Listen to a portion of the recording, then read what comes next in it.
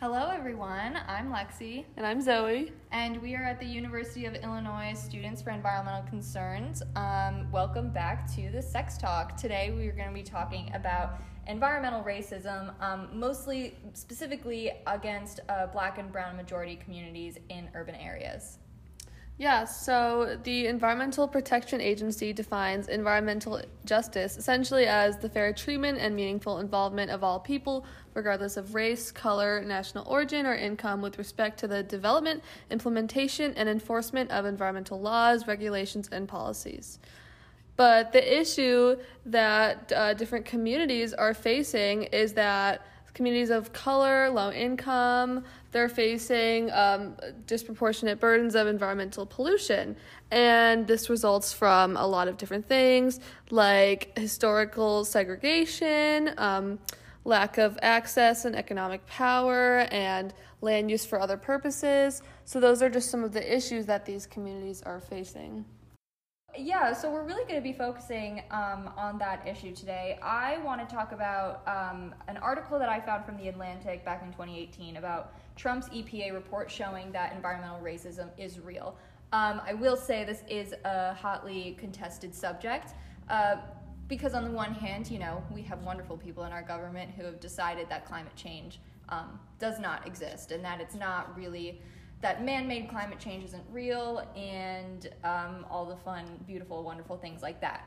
And so it brings up the question of, these communities that are facing these health risks or whatnot, is it a question of climate change or just being poor and not having the means to protect themselves? So the EPA's National Center for Environmental Assessment released a study indicating that people of color are much more likely to live near polluters and breathe polluted air. So this kind of has to do with automobile fumes, smog, soot, oil fumes, ash, and construction dust, which is a really big issue because it can cause lung cancers, asthma, heart conditions, low birth rates, and possible premature deaths. So the long-term exposures are associated with racial segregation within Black communities in particular that are getting the worst of this exposure. So, it really is an important issue that, I think should be talked about more. Right, like for example, a specific focus that I learned about in one of my environmental politics classes last year is about the area of Gary, Indiana. And so for example, in this article that I found about from the Hoosier Environmental Council, and I also cited this earlier, the air is so polluted in Gary that it exposes residents to the highest risk of cancer in the nation. And essentially, the poverty rate in Gary is 37.4%, and the total rate of poverty in the state of Indiana overall is 4.7%. So clearly there's a huge discrepancy there, which also has to do with the history in Gary, Indiana, because there was a time period where this area of Indiana was used specifically for the steel industry, I believe, and eventually that industry left, therefore taking all the jobs with it. And that's where the discrepancies really started to occur with the communities with people of color not having the same access to environmental health that they should. Yeah.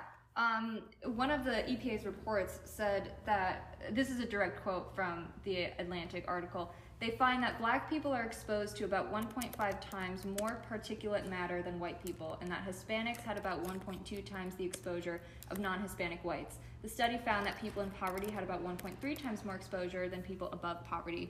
So I think it really kind of opens up this discussion of how race and economics are really being affected by not just the basic things that we think about in our lives, but also issues of the environment and how climate change, it's this issue of saying that, oh, well, climate change is, the Earth's going to die in 7 years anyways, but it's how do you get people to really understand that? Exactly. Yeah. And one of the things that I want to bring up is that this is an issue that I think it has to do more within communities and how as a society, we live in a society. Wow. How a society can really help these people, because as of 2016, President Trump brought Scott Pruitt as the administrator for the EPA, which Zoe, you said he has formerly worked in the coal industry, so clearly the interests that he represents might not be the same as the interests of other people that want to represent the Environmental Protection Agency. So that's definitely frustrating. So that's why it's really important to vote. Exactly. Vote 2020.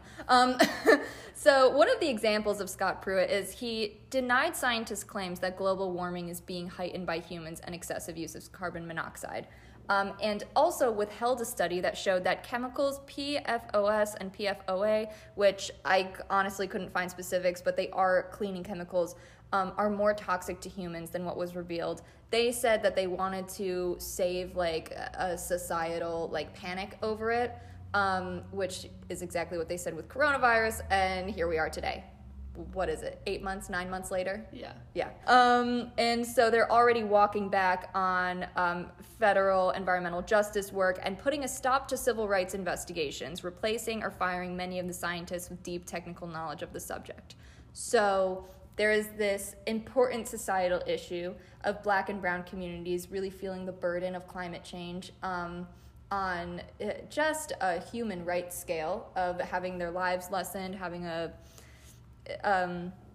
they're like not having access to like the proper like health care that they need from their health issues that they're getting from these cities, and our national government is not helping them. Yes, like, okay, another example, the Northern Lake County in Indiana has 423 hazardous waste sites and the highest proportion of land devoted to industrial activity than any area of the state, which is not a coincidence as to why the environmental regulations of the area or the air quality is poor. It's definitely not a coincidence. So this is an issue that really affects all of us because although you might not be living in one of these specific communities that are directly affected, it affects you too because environmental justice is clearly not being represented here.